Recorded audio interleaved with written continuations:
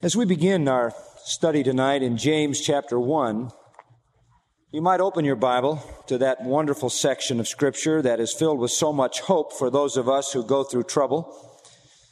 While you're doing that, I want to share a letter with you. A couple of weeks ago, someone called me on the phone in our church and said, I wonder if you could make a phone call for us to a brother-in-law who just had a terrible tragedy in his life. And I said I'd be happy to do that. So I called. And when he picked up the phone, responded, I said, "Hi, this is John MacArthur in California." He was in Colorado. And he was stunned for a moment because he'd been listening to the radio and the tapes, but had not met me personally, to my knowledge anyway, and said, "I can't believe this. I can't believe you called me. I'm sitting here at the table writing you a letter." And the letter came, and in the middle of the letter, right in the middle of it, it says, "Wow, praise God, this is where you called me." This is on page 4 of the letter. I feel like God is telling me something. 6:15 p.m. on the 16th of March, 1986. The letter says this: "I would like to tell you a story that begins over a year ago. The story is far too complex for me to write in a letter, at least in all its detail. I would like to share perhaps a paragraph of it with you. My name is Dan. I met you at Grace Church briefly, and I sat 4 rows back dead center on December 22, 1985. Do you remember?" My wife was not able to come as she was ill. We have a son, Luke, age 4, and a daughter, age 22 months. In March of 1985, my wife was diagnosed as having a brain tumor in her right cerebellum. On April 3, 1985, Carolyn went in for surgery, and they removed the tumor along with 80% of her right cerebellum. On Good Friday, April 3, 1985, things were looking good, and they moved Carolyn out of the ICU into a regular room. April 5th, 1985, I went home to her parents' house around 10:30 p.m. I went in to kiss the kids goodnight, and Sarah, then 8 months old, was glassy-eyed and staring off into space. I thought she was gone. The doctors at Children's Hospital took a spinal tap and said she had spinal meningitis. They told me she could die or have any number of deficiencies. It would take 24 hours to tell if she would survive. It was then that I really lost control. I could do nothing. As my daughter lay there on an inclined crib, she had splints on her arms and one leg. She had an IV in her left foot, right hand, and scalp. She was tied down with her arms spread and had 3 monitors on her chest. I wept. Lord, why her? She's so innocent. I was totally at a loss for answers. There I was, trying to keep this from my wife, Carolyn, who was in another hospital. I couldn't. Lord, what would I do? On Easter morning, April 6, 7 a.m., I was at Children's holding Sarah with all the wires and IVs, sitting in a chair, and a nurse came in and told me that Sarah had made it. The monitors indicated she had responded well to the antibiotics, and they could take off all of the apparatus. As you can imagine, during that time, I did a lot of footwork between the 2 hospitals. In doing that, I was using Carolyn's car, and she listened to radio station KWBI AM 91, somewhere in Longmont, Colorado. That's where I first heard you. I don't remember the date, but you were in the series, How to Handle Persecution, from the book of Acts. First time I heard, I had to stop the car. I was crying too hard to drive. My wife, Carolyn, courageously fought back from her surgery, and even though her motor skills would never be normal, she never gave up. She was dedicated to her children and me and her Savior and Lord. I've included some of her notes from the Bible study on kingdom life, and they're in the back of the letter, her own notes. written with obviously a scrawling hand that would reflect some of the brain damage. She was not a Bible scholar, but she loved the Lord. She died May 8th, 1986, in my arms. The third tumor was inoperable. Praise God, we have a Savior who has conquered death. As I write this letter, I have wet eyes and the smell of funeral flowers fills my nostrils. I'm not writing this for sympathy. I just could not let it go any longer because I wanted you to know how much Grace to You has blessed me and my family. And I speak for those outside my family as well. Please give my thanks to your staff at Grace to You, and also to Grace Community Church. And then I love this at the end. Many of your church have prayed for Carolyn and I and the family. And P.S., we're praying for you and your new building. Your friend, Dan Hummel. Now, there's a man who went through a very, very wrenching, emotional experience.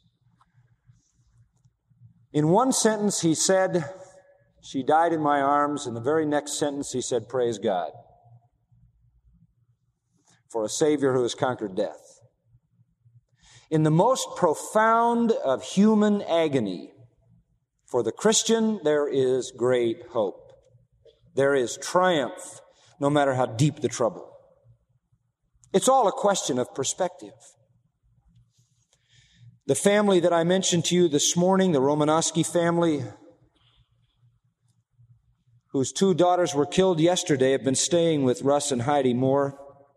I asked Russ what their attitude is, and he said to me, to be honest with you, they're rejoicing today.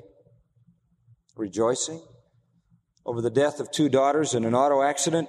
Well, they're rejoicing because both their daughters knew Jesus Christ, and the other 2 students with them who were spared do not know Christ.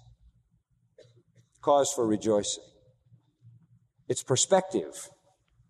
Going through any trial of life for a Christian can be a joyous experience if perspective is right.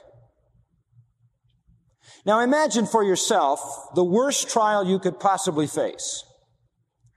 Maybe for some people it might seem to be financial crisis. All your investments are lost, your life savings. For other people it might be the loss of employment. You're fired, you have no income to support your family, you lose all your dignity. Or the announcement from the doctor that you have just received word that you're going to have a triple bypass immediately. Or that you have a massive brain tumor. Or your husband does. Or your son does. Or the word has just come over the telephone that your daughter has had a terrible car accident and has died.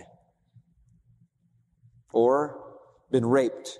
Or your wife has been murdered by a drug addict who broke into the house. Or maybe that your child has a fatal disease and only a few days to live. And we could go on and on and on.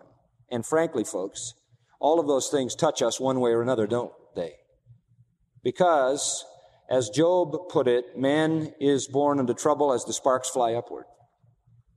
And anybody who tries to create a fantasy world where everything is perfect is only setting themselves up for even a more profound sorrow.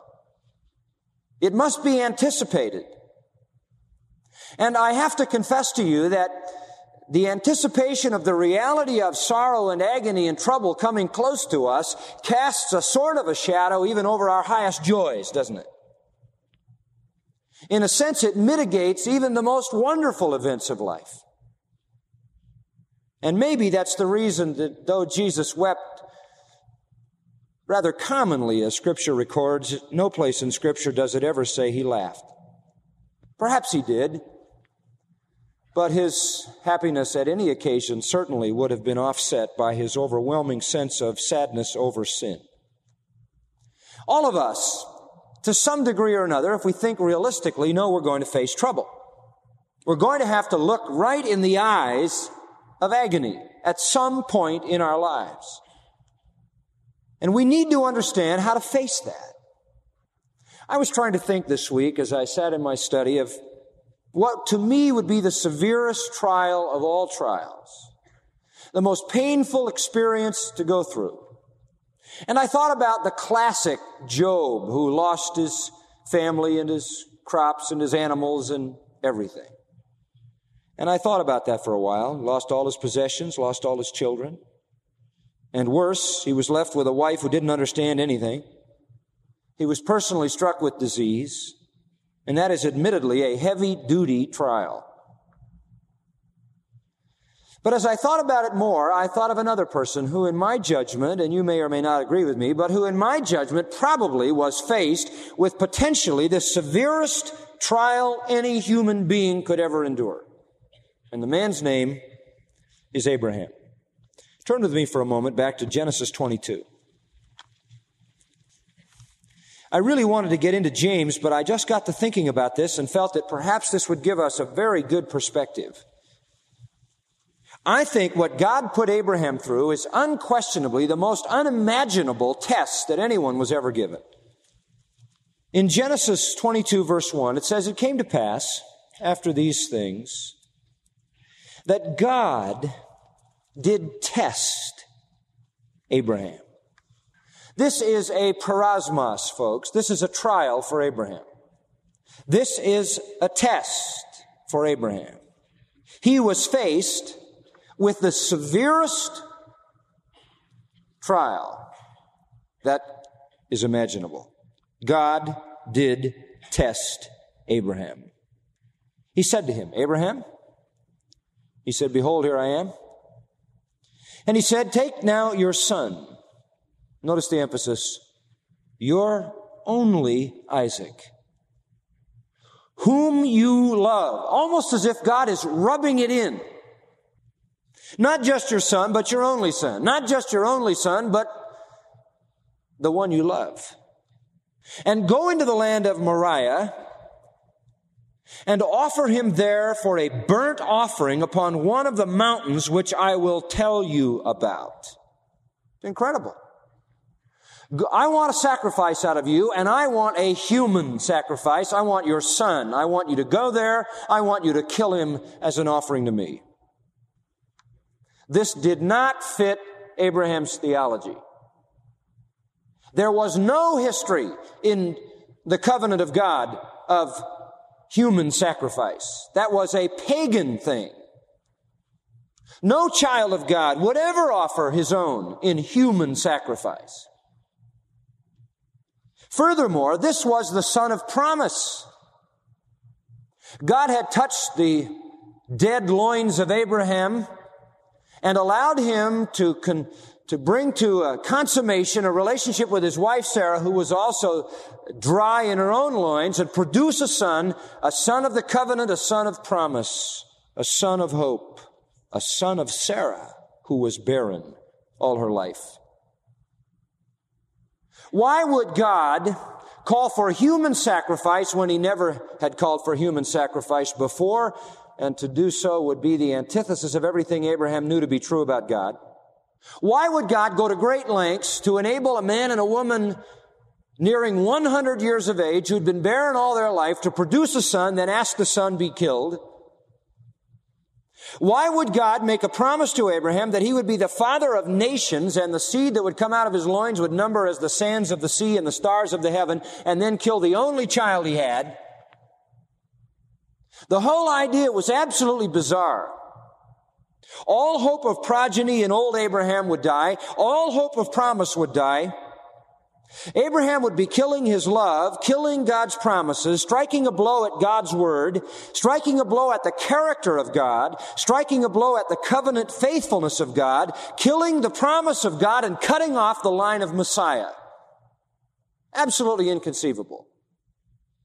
And what makes it the severest trial ever is not that Isaac was to die, but that Abraham was to kill him with his own hand. Incredible. It's one thing to have the one you love die. It's something else to be told to kill that person. An unthinkable trial. A trial that made sense no way.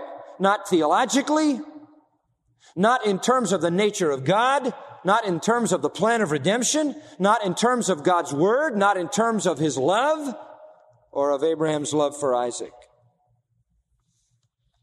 If there ever was anything that God commanded a man to do that deserved a rather lengthy argument, this was it. And we would have understood if Abraham had said, "Look, God, could you explain this, please? This makes no sense. I can't do it." Notice his response. Verse 3. And Abraham rose up early in the morning and saddled his ass and took 2 of his young men with him and Isaac his son. What? In the morning he got ready to leave, to go. And he cut the wood. He had to cut his own wood to put his son on to burn him to death. And he rose up and he went to the place which God told him to go. It's an amazing man. Absolutely amazing man. No questioning, no delay, no argument, no dispute, no reaction. 3 days later, verse 4, Abraham lifted up his eyes and saw the place afar off. And Abraham said to his young men, he had some people going along with him, "Abide here with the ass, and I and the lad will go yonder and worship." Watch this one. "And come again to you." You ought to underline that.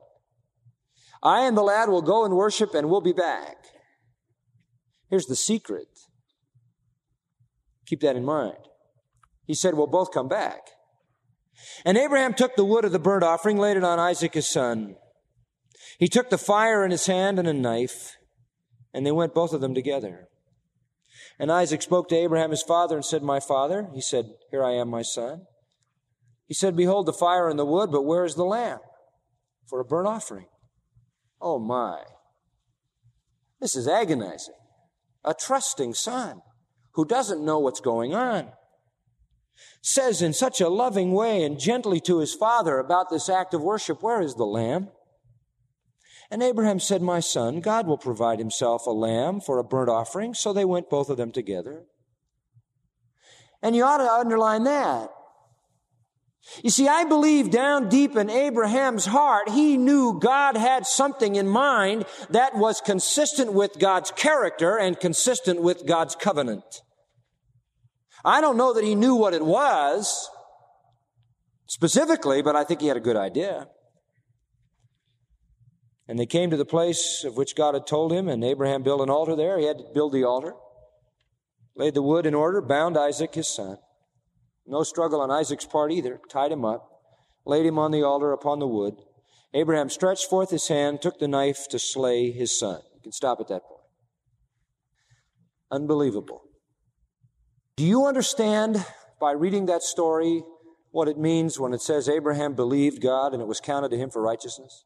Do you understand why the New Testament says that Abraham is the father of the faithful? He is the greatest single model of trust in God the Bible knows anything about apart from Christ. The man is at the point of plunging the knife into the breast of his own son. An unthinkable thing. What a trial. Contradictory, indescribable, painful, murderous, inconsistent with everything he knew about God. And yet he is submissive, he is obedient, he will worship at any cost. And God took Abraham's willingness for performance. God judged him on his willingness and didn't make him carry out the act. Verse 11, the angel of the Lord called unto him out of heaven and said, "Abraham, Abraham." And he said, "Here I am." And he said, "Lay not your hand on the lad, neither do anything unto him, for now I know that you fear God." Guess what? This was a test, and Abraham, what? Passed. He passed. He would obey the word of God no matter what. "You have not withheld your son, your only son, from me." Now, Abraham shows us that we might be tested in things very near to us. We might be tested in things very dear to us, like a son or a daughter or a husband or a wife or a friend. We may have to offer up our own Isaac, give the ones we love most over to the Lord. Not only in death, but maybe in life. Maybe by letting them go the way that God wants them to go, not necessarily the way we want them to go. You see, when Abraham was willing to give up Isaac, no matter how much Isaac meant to him in every way, he showed by being willing to give him up, watch this, that he had the right to keep him. See that? He wasn't possessive. He would release him to God's will. Why? Because he would do anything God asked him to do. Now, we all have a lot of trials in life, but I can't ever imagine a trial like that. I can't imagine what I would do if God told me to do that. I can't imagine what I would go through. But I think we can conclude from this that the more excellent or the more difficult the obedience, the more excellent the obedience. And the more difficult the obedience, the more self-denial is inherent in it. So here you have an obedience that takes tremendous self-denial and therefore is the most excellent. Abraham passed the test. He says, now I know you fear God. In other words, you truly reverence God at any cost. What a trial. The commentary on this trial of Abraham is given in the 11th chapter of Hebrews. Would you look there for just a moment? In Hebrews chapter 11 and verse 17. How did Abraham do this? How could he bring himself to this? Hebrews 11:17 tells us very clearly. The first two words of verse 17 tell the whole story. By what? Faith. Abraham, and here it comes again, you ought to underline it, when he was tested. This was a test. I think about that on the radio. The other day I was driving into the church and the little beep came on and said, this is a test. And I thought about Abraham. God was saying, beep, this is a test. Beep, the test has just been concluded. This is a test. And when he was tested, he offered up Isaac. And he that had received the promises offered up his only begotten son, of whom it was said, in Isaac shall thy seed be called. How could he do that? Here it comes. Here's the key. Verse 19. Accounting or taking note of the fact that God was able to raise him up even from what? The dead. You know why he was willing to do that? Because he believed God could raise the dead. Had he ever seen the dead raised? Not to my knowledge. But he believed God could raise the dead. What he really believed was this, that God was so true to his word that if he made a promise, he would even raise the dead to keep it. Tremendous faith. Now, I don't want to read too much into the story, but it just may be that Abraham was a little disappointed when he wasn't allowed to take his son's life because he would like to have seen a resurrection. We don't know that. But he believed, if need be, God would raise him from the dead. Now, what does that tell us? It tells us that a man can go through the severest imaginable trial of life if he really trusts God. And if he believes that God is on the throne, that God will keep his promise, that God never makes mistakes, that God always fulfills his word, and that God will accomplish his purposes. It is that kind of faith that passes the test. When Abraham was put through the parasmos, when he was tried or tested, he passed. And I say again, is it any wonder that this man is the single greatest human model of faith? In Galatians 3, verse 7, know ye therefore that they who are of faith are the sons of Abraham. Anybody who lives by faith in God is, in a spiritual sense, a son of Abraham. He is the father of the faithful. He is the model of faith. Verse 9 says, they who are of faith are blessed with faithful Abraham. He knew that through his loins, the nations of the world would be blessed, and he knew God kept his word, and God would bring it to pass. Now, beloved, we have to realize that God is going to allow us to go through tests.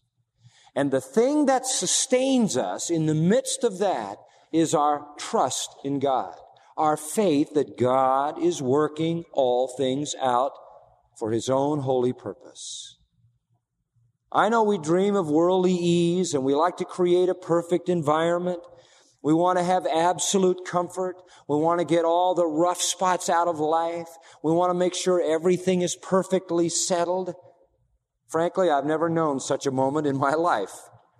Every once in a while, I think there's one there, and I find out there isn't. But the fact that we have temporary rest and temporary ease sort of fools us into thinking we might find a permanent exemption when that is not the case. I remember the words of the psalmist. You remember Psalm 30, verse 6? He said, "In my prosperity, I said, I shall never be moved." Implied, but I was wrong. When I was fat, I thought it would always be like this. And you can live in a fool's paradise if you want, never forecasting any trouble, promising yourself ease. But that isn't what Christ said.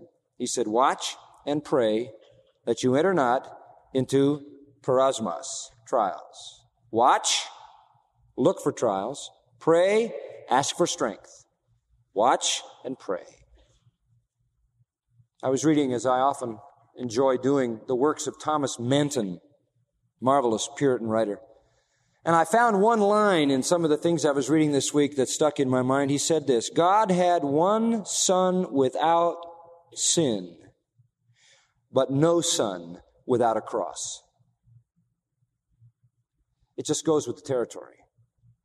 We're going to have trials. Psalm 23 says, yea, though I walk through the valley of the shadow of death,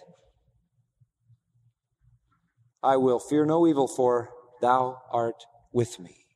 Trials will come. The confidence is in the presence of God. Now, let me talk a little bit more by way of introduction. And as I said, I wanted to get into the text itself, but so many things came into my mind this week that probably should have been covered in the introduction, so if you'll indulge me a bit. Trials can come to us through several means and with several purposes in mind. Let me just suggest some to you, all right? First of all, trials come to test the strength of our faith. And we really did get into that last week. I just want to touch this one. Trials come to test the strength of our faith.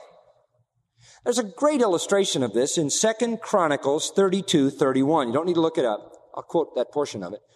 It relates to Hezekiah, who was king. And of Hezekiah, it says this. Listen, God left him to test him, that he might know all that was in his heart. Did you get that? God left him to test him, that he might know all that was in his heart. That who might know? Well, not God. God didn't need to know by testing what was in Hezekiah's heart. He knew by omniscience, right? Does God have to test you to find out what's in your heart? No. God doesn't have to test any of us to find out what's in our heart. God tests us so we can find out. In other words, he assists us in doing that spiritual inventory. He assists us in self-examination. I need to know, and you need to know, the strength of our faith. And so God brings trials into our lives to demonstrate to us the strength or weakness of our faith. If you're right now going through a severe trial, it is revealing to you the strength or weakness of your faith, isn't it? If you're shaking your fist at God, if you're wondering why it's happening, if you're fretting all the time and worrying, if you're in anxiety from morning till night, there's a good indication that you have a weak faith. If, on the other hand, you're going through a trial and you find yourself resting in the Lord, having placed it into His care, letting Him bear the burden of it, and going on your way rejoicing as best you can in a difficult situation, waiting for God to show you the way out, then you are seeing for yourself that you possess a strength of faith. So in one sense, then, we ought to be thankful for trials because they assist us in the inventory of our own faith. That's very helpful. I always want to know where my faith is so that it can be stronger. For the stronger my faith is, the more likely I am to be useful to God. When Habakkuk was going through the mystery of his own situation, in the devastating promise that the Chaldeans were going to come and wipe out his people, in spite of everything, he said, even if the fig tree doesn't blossom and the fruit is not in the vines and the labor of the olive fails and the fields yield no food and the flocks are cut off from the fold and there's no herd in the stalls. In other words, if everything that I know of as normative in life ceases, yet will I rejoice in the Lord. I will joy in the God of my salvation. The Lord God is my strength, and he will make my feet like mountain goats' feet and make me walk upon my high places. And then at the end he says, to the chief singer on my stringed instruments, this is praise, sing it. In the midst of an absolutely unsolvable mystery, his trust never wavered. He learned through that the strength of his faith.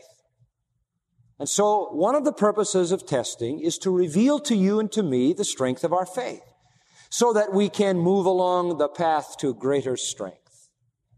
Job was tested. As a result of his testing in chapter 42, that familiar text, he says, I had heard of thee, speaking of God, with the hearing of mine ear. Now my eye seeth thee, and I repent. I abhor myself. I repent in dust and ashes. In other words, he said, I want to confess my sin. Lord, I have never really seen you the way I see you now. And I realized that some of the things I thought about you and said about you and felt about you were sinful. Lord, my faith in its weakness has been revealed. So trials come as a test of the strength of our faith. Secondly, we must recognize that trials come to humble us. They come to remind us not to think more confidently of our spiritual strength than we should. It's closely connected to the first one, but a little different. They come not only to show us our strength, but they come to humble us, lest we think that we are more strong spiritually than we are. This is illustrated, I think, perhaps as graphically as anywhere in Scripture, in the wonderful testimony of Paul in 2 Corinthians 12. You know it. He says in verse 7, and lest I should be exalted above measure. In other words, lest I should think more highly of myself than I ought to think because of the abundance of the revelations, and to be caught up into the third heaven. And all of the things that Paul was able to do in the power of the Spirit, miracles and signs and wonders and mighty deeds and revelations coming out of him from God. And through all of these things, he could well have been exalted in his own mind. So lest I should be exalted above measure through the abundance of the revelations, there was given to me a thorn in the flesh, to buffet me, to just beat me up all the time, lest I should be exalted above measure. And we must realize that God allows trials in our lives, especially when we are blessed in places of spiritual service, to keep us humble, lest we think more confidently of our spiritual strength than we should and start to feel that we're invincible. There's a third reason, as I thought these things through, and these are really my own reflections, trying to look at it from the biblical and the personal viewpoint. I believe the Lord brings trials in our life also to wean us from worldly things, to wean us away from worldly things. Have you found that maybe the older you've gotten and the more things you've accumulated, the more furniture or cars or houses or bank accounts or whatever, the more success you may have had, the more worldly things you've done, you've been here, you've been there, you've traveled, you've seen this, you've seen that. Have you noticed that as that has gone on in your life, those things tend to have less and less significance? There was a time when you thought that they were the most desirable things in life, and now you no longer feel that because they have not been able to deal with the real issues of life. They don't really solve deep problems, great anxieties, hurts. And when trials come into your life and you reach out for all those worldly things and they make no difference and they mean absolutely nothing, that trial is weaning you off of those things, because it is demonstrating their utter inability to solve any problem or to provide for you any real resource in a time of stress. We need to be weaned away. Philip, in John 6, he comes to Jesus and he says, boy, how are we going to get bread to feed these people? He's looking at things from a worldly viewpoint. There's no stores around here. And there's not enough bread anyway. We've got a multitude here, a massive crowd. How are we going to get food for 5,000 men plus women and children? And so he says, well, Philip, you tell me, where are we going to buy bread? And it says in verse 6, and this he said to test him. I want to find out whether Philip looked to worldly resources. And of course, he did. But it wasn't any good at that point, and the Lord then created a meal and very quickly weaned Philip off the worldly things and satisfied him with the spiritual things. I think about Moses. Remember in chapter 11 of Hebrews, verses 24 to 26? He had been raised in Pharaoh's house. He had been brought up as a prince in Egypt. For 40 years he was educated. He was literally in line in the Pharaoh's family for prominence. He had reached the apex of Egyptian society, which was at the height of the world. All the education, all the money, all the prestige, all the honor, all the success, all the comfort was there in his hands. But he considered the reproach of Christ, the Lord's anointed, greater riches than the treasures of Egypt. See, he'd gotten his eyes off all of that, and he began to be concerned about the trial of his people. And the Lord used that trial to wean him off of worldly things. Trials will do that. There's a fourth, I think, purpose in trials. I think they call us to what we could call an eternal hope. Trials in life, I don't know how they work with you, but they work this way with me. Trials in my life tend to make me want to go to heaven. Have you noticed that? That's what I'm saying. I don't want to make it too difficult. It's pretty simple. They call us to an eternal hope. Like the dear man who wrote me the letter and said, she died in my arms. Praise the Lord for a Savior who conquered death. All of a sudden, for him, heaven is sweeter than it's ever been. For the little family that lost 2 daughters, heaven is sweeter than it's ever been. And they have a new disinterest in the passing world. Wouldn't you say that? If you've lost a loved one, if the most precious people in your life, and if the most precious person in your life, the Lord Jesus Christ, and if the most precious possessions in your life have been laid away as treasure in heaven, you're going to have a very, very disengaged relationship with this passing world. So trials tend to show us the bankruptcy of human resources and wean us off the world and sort of settle us on the heavenly hope. In Romans 8, among many scriptures that could be noted, we just support that thought. In Romans chapter 8, it says, the Spirit bears witness with our spirit that we are children of God, and if children, then heirs, heirs of God, joint heirs with Christ. If so be that we suffer with him, we may also be glorified together. And I reckon, or I count, that the sufferings of this present time are not worthy to be compared with the glory which shall be revealed in us. As I go through suffering, Paul says, I just get more and more hungry for glory. And I see the whole creation groaning and waiting for the hope to be realized, waiting for the glorious, verse 21, liberation of the children of God. And then in verse 24 or 23, he says, we are groaning, waiting for the redemption of our body. Verse 24, we are saved in hope. So we go through trials. Trials give us a greater affection for that which is eternal. They help us long for the eternal city. They set our affections on things above. That's a very important spiritual thing. They cause us to think on things divine, things heavenly. And that's what Paul said in 2 Corinthians 4:16, for which cause we faint not. For though our outward man perish, the inward man is renewed day by day, and our light affliction, which is but for a moment, works for us a far more exceeding and eternal weight of glory. Then he says this, while we look not at the things which are seen, but at the things which are not seen. For the things which are seen are temporal, but the things which are not seen are eternal. How did he get that kind of attitude? Oh, it's very easy. Just go back to verse 8.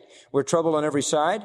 We're perplexed. We're persecuted. We always bear in our body the dying of Jesus Christ. Verse 12, death works in us. He's going through so much trouble. It's little wonder he doesn't like the world. He'd rather be in glory. So you see, trials have a very, very helpful purpose. They test the strength of our faith. They humble us, lest we think more confidently of our spiritual strength than we should. They wean us off of worldly things, and they call us to a heavenly hope. Fifthly, trials also serve a very important purpose because they reveal what we really love. They reveal what we really love. Could anything have been dearer to Abraham than Isaac? Anything? It's questionable that anything could be dearer to him than Isaac. Anything in this world, certainly God was dearer to him than Isaac. But that was the test, to find out, did he love Isaac more than he loved God? Or did he love God more than he loved Isaac? That's the test. You see, trials will reveal what you really love by how you react. You see, if you supremely love God, you're going to say, thank you, God, for what you're accomplishing through this. Help me to see that and give you glory, though you're allowing this to happen. But if you really love self more than God, you're going to say, God, why do you do this? And you're going to be irate, and you're going to be upset, and you're going to be bitter, and you're going to be full of anxiety. You see, there's a sense in which if anything is dearer to you than God, then he has to have it. He's got to remove it. So in my own life, I just want to make sure nothing is dearer to me than the Lord, because I don't want him to remove it. Not that he always does. I was thinking about this, and reading back in the Pentateuch a little bit, I came to Deuteronomy chapter 13. Verse 3, thou shalt not hearken to the words of that prophet or that dreamer of dreams. This would be a false prophet. For the Lord your God, look at this, tests you to know whether you love the Lord your God with all your heart and with all your soul. Wow. The Lord is testing you to see who you really love. Whether you love him with all your heart and all your soul. In Luke 14:26, if any man come to me and hate not his father and mother and wife and children and brethren and sisters, yea, and his own life also, he cannot be what? My disciple. And whosoever doesn't bear his cross and come after me cannot be my disciple. Now, what in the world is he saying? Is he literally saying that it's a Christian thing to hate everybody, including yourself? No, what he means by that is, if you do not love God to the degree that you willingly, if necessary, cut yourself off from father, mother, wife, children, brother, sister, and your own life, then you don't love God supremely. You're not worthy to be his disciple. Well, what do you mean cut off? We mean by that this, that you will do the will of God first and foremost, no matter what appeals those others make to you. No matter what appeal your father might make, or your mother, or your wife, or your child, or your brother, or your sister, or your own flesh. You will do the will of God no matter what appeals are being made, because therein lies your supreme love. God wanted, in the case of Abraham, to let Abraham find out, and all of us find out, who Abraham loved most. He said to him, Isaac, your only son, whom you love. Abraham passed the test. Whom did Abraham love most? God. And that's the value of the trial. Abraham found out he loved God most, and everybody found out that. That's so important to know. When you go through a trial, find out what it reveals about your love. There's a sixth purpose in trials that really is very, very helpful. And that is this. Trials teach us to value the blessing of God. They teach us to value the blessing of God. Reason teaches us to value the world. Sense, feeling tells us to value pleasure. Faith tells us to value God's Word. God's Word. and God's favor, God's blessing. Reason says, grab what you can grab in the world and go. Sense and feeling says, find pleasure at any price. Faith says, obey the word of God and be blessed. See, trials teach us the blessing of obedience. In the midst of a trial, we obey and are blessed.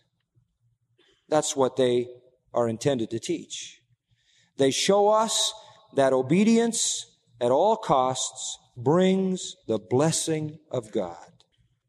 The psalmist says in Psalm 63:3, and this out of personal experience, because thy loving kindness is better than life, my lips shall praise thee. God, I have seen your loving kindness, and it's the best thing there is. The best thing there is. Jesus is the perfect example of this in Hebrews 5. In the days of his flesh, he offered up prayers, supplications, with strong crying and tears unto him that was able to save him from death. Jesus going through the trial in the garden, that's what's being pictured there. And he was sweating, as it were, great drops of blood, weeping and crying out to God, deliver him. And he was heard in that he feared. And though he were a son, and a beloved one at that, yet he learned obedience by the things he suffered. And being made perfect, he became the author of eternal salvation to all them that obey him. Through, watch this, through suffering, he was obedient, and God exalted him. Philippians 2 puts it another way. He was humbled, took upon him the form of a man, offered himself in death, and God highly exalted him. Trials come to put us through suffering, that we may obey in the suffering and then receive the full blessing of God. And I would say that when you go through a trial, if you learn to obey God, you will experience the exhilaration of his blessing. That's his promise. Let me give you two others that are purposes of suffering. Number 7, suffering comes, and this is a very, very valuable purpose. Suffering comes to enable us to help others in their suffering. Sometimes, when suffering comes, it may have no more purpose than to make us better able to assist others in their own suffering. I think of that in regard to the 22nd chapter of Luke, where Jesus says to Peter, and the Lord said, Simon, Simon, behold, Satan's desired to have you that he may sift you as wheat. Satan's going to take you and shake you. And I have prayed for you that your faith fail not. Now watch this. And when you are turned around, when you come through that thing, he says, strengthen your brethren. There you go. A wonderful purpose. That's like Jesus in Hebrews chapter 4, Hebrews chapter 2 also, who becomes a faithful, merciful high priest, able to help those who come to him because he has been through every trial we've been through, right? That's what makes him a merciful, faithful high priest. So we go through trials for the purpose of being able to help others. How wonderful that God allows us to learn by experience to instruct others. And then finally, the 8th, and this leads us right into the passage. We'll have to wait a week. But 8th, trials come to develop enduring strength for greater usefulness. They come to develop enduring strength for greater usefulness. Again, Thomas Manton said, while all things are quiet and comfortable, we live by sense rather than faith. But the worth of a soldier is never known in times of peace. End quote. That's right. The worth of a soldier is never known in times of peace. God has his purpose in trial. And what it is to do is to give us greater strength. As you go through one trial, your spiritual muscles are exercised. You're stronger for the next one. That means you can face a greater foe. That means you're more useful. You go through another trial and another trial and another trial, and all those are strengthening until now your usefulness is on the increase. Your endurance makes you more useful. And then the more useful you are, the more used you are. And the more used you are, the more you accomplish in the power of the Spirit for the glory of God. So let me sum it up. What is God's purpose as He tests us? First, to test the strength of our faith, that we might know where our strength is or isn't. Secondly, to humble us, lest we think more confidently of our spiritual strength than we should. Thirdly, to wean us away from worldly things. Fourthly, to call us to a heavenly hope so that we live in the above and not in the below. Fifthly, to reveal what we really love. Sixthly, to teach us to value the blessing of God and to appreciate it as it comes to us out of the times of suffering. Seventh, to enable us to help others in their trial, to bear one another's burdens. And eighth, to develop enduring strength for greater usefulness, so that God can thrust us into greater places of ministry and effectiveness. Now, aren't these all worthwhile purposes? All of these fit into the plan of God by His grace. But the question still lingers in your mind as it does in mine. Fine. They're going to come. Let's go back to James 1 for just a closing thought. It says they're going to come. The testing of your faith, it's going to come, verse 3. Verse 12, blessed is the man that endures the testing. After he's tried, he's going to be rewarded. They're going to come. There's no way to avoid them. And we might say, I know they're going to come, and I know all of these things are God's purposes in them, and He wants to accomplish all of this. I can buy into that. But it still doesn't answer the question, how do I get through it in the middle of it? How do I make it through? It's fine to have all this in place on a list in my sermon notes. How do I get through that trial? And that's where James 1, 2 to 12 really speak to the heart. First of all, it takes a joyous attitude. The first means to persevering in a trial is a joyous attitude. My brethren, count it all joy. The second is an understanding mind, knowing this, that this test is producing something. The third is a submissive will. Let patience have its perfect work. In other words, let it happen because God is at work. The fourth, in verses 5 to 8, is a believing heart. Ask God for what you need. And ask, verse 6 says, in what? In faith. You have to have a believing heart. To believe that God has a purpose and that He will supply everything you need for that trial. A believing heart. And finally, in verses 9 to 11, a humble spirit. A humble spirit. You persevere through trials with a joyous attitude, an understanding mind, a submissive will, a believing heart, and a humble spirit. Now, next time, we're going to look at those final two, a believing heart and a humble spirit. I just wanted to set it up, and I want you to notice we're going to look at some very, very exciting truth, where it talks about asking of God for wisdom, where it talks about asking in faith, never wavering. It talks about a double-minded man and how that man forfeits anything from God. And then we're going to look at that whole area of a humble spirit and what part that plays in endurance.